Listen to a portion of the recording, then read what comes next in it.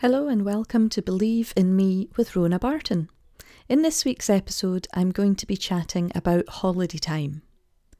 You can head to www.ronabarton.co.uk/media for more information about me and my story.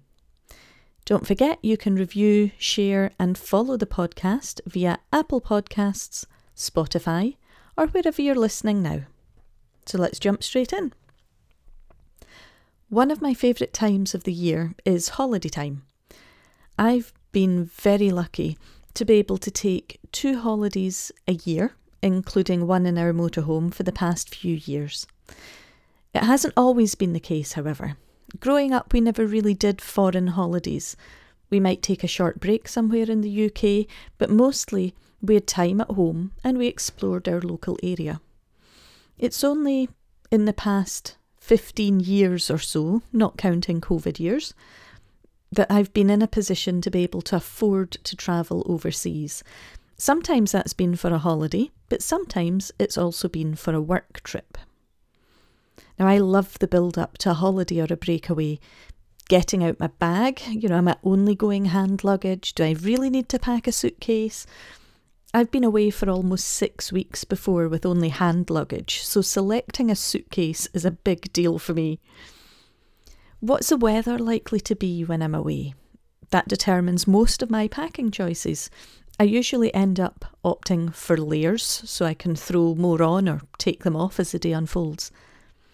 I've never really been a girly girl, so I'd never give a whole lot of thought to makeup, dresses. Don't own any, doing more than washing and drying my hair, and I really don't care about shoes, so I usually get through my packing really quickly. In fact, I'm pretty much a jeans, t-shirt and trainers sort of a person, and the less time I have to spend picking an outfit, the better it is for all involved. If I can't get away with a smart-ish top, clean trainers and jeans for going out when we're on holiday, chances are I'm not going to be interested in going to wherever it is that's been suggested. Ultimately, I just want to be comfy, practical and wear what I like. So getting ready for a breakaway gives me the chance to select my favourite things for wearing and keeping the baggage weight down as much as possible. I gain quite a sense of achievement when I have everything I believe I need in one bag, plus whatever I'm using as a day-to-day handbag when we're away, and that's more often than not just a backpack. But I also love the pre-planning. The thinking about the place you're going and then planning out some of the activities you'd like to do or places you'd like to visit when you're there. And then there's, of course, the planning out of the books I'll take with me for reading, the podcasts I'm going to listen to, and maybe even selecting a new notebook to take with me for when the writing bug that's sure to hit mid-break actually hits. The books that I take with me have changed in recent years. I used to have to limit myself to 2 or 3 for a week away, as there just wasn't room in my bag to take more. However, about 10 years ago, I treated myself to an e-book reader, and thank goodness for Christmas sales. But what a game changer. I will never not love a physical copy of a book, but for travel, I am hooked on my ebook reader. I'm not limited to the number of books I can take with me now, and it's one of the first items that goes into my backpack, fully charged and with a wide selection of reading options.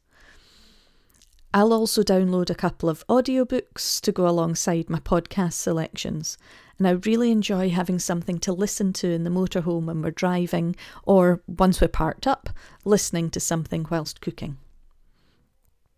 I don't often do that when I'm at home, and certainly during one of our holidays when we meet up with friends and family, I rarely have a chance to listen to podcasts or read, so it's a real treat for me when I'm away. It's something that's a change from the usual day-to-day life, and that's lovely to have that complete break from the usual routine. The reason I mention this complete break is that whilst it's lovely to be away from home for a break, the problem with ME, CFS and long COVID is that they don't take a break. They don't stop to allow us to have time away to join our friends and family for a proper holiday. It just doesn't stop. For some people, remissions may occur and their symptoms may lessen to the point that they can have a more, quote, normal, unquote, time of things. But these are not predictable and they're not guaranteed.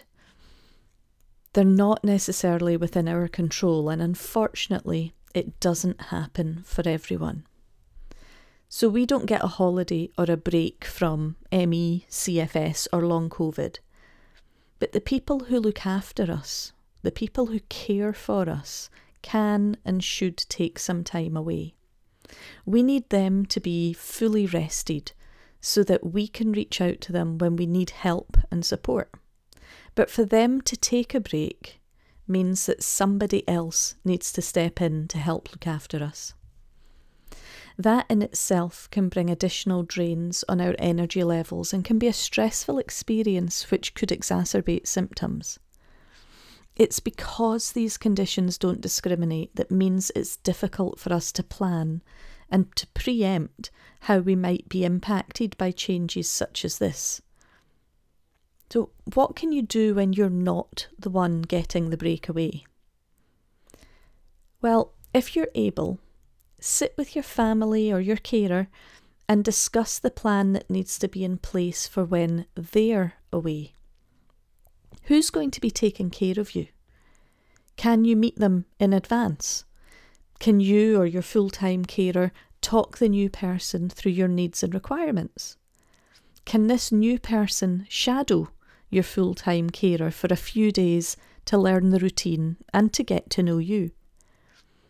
Or can you consider the likes of respite care if there's something nearby?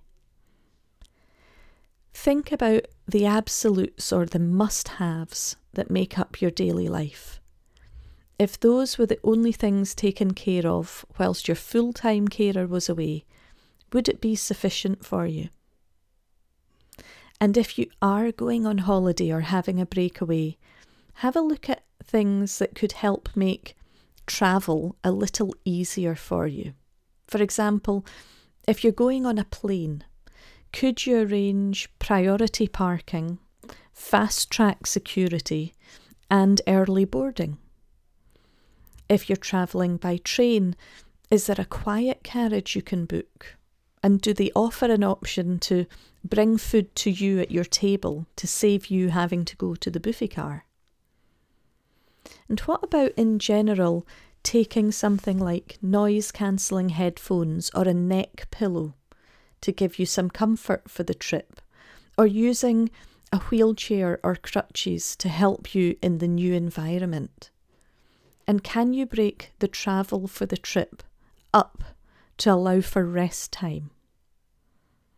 If you're heading somewhere with sunshine, you might need to double check any medications you're taking with your doctor or your pharmacist, because some can lead to photosensitivity in bright light, and you might need to consider a stronger SPF in your sunscreen.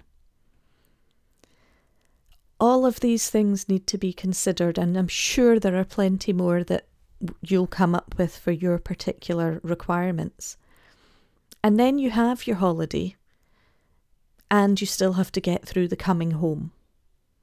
It's truly exhausting for healthy people, so please go easy on yourself if you find it all too much. Remember, healthy people are likely to need a day or so to recover from travel and deal with getting the house back into shape, getting laundry done, even getting a food shop in. So don't underestimate the knock-on impact that coming home may have for you too. The good news is there's absolutely no rush to get back to your home routine. Be kind to yourself and rest when you need to. Let's think about some key takeaways from this episode. The first is holidays and breaks away can be a very welcome change from the day-to-day routine. Unfortunately, ME, CFS and long COVID don't really care that we want a holiday. They stay with us wherever we go. If your carer goes on holiday, you may need to make a plan to help the person who's stepping in to take care of you. And if you're going on holiday, you might want to take some time to think about the ways you may be able to make the travel a little easier for yourself.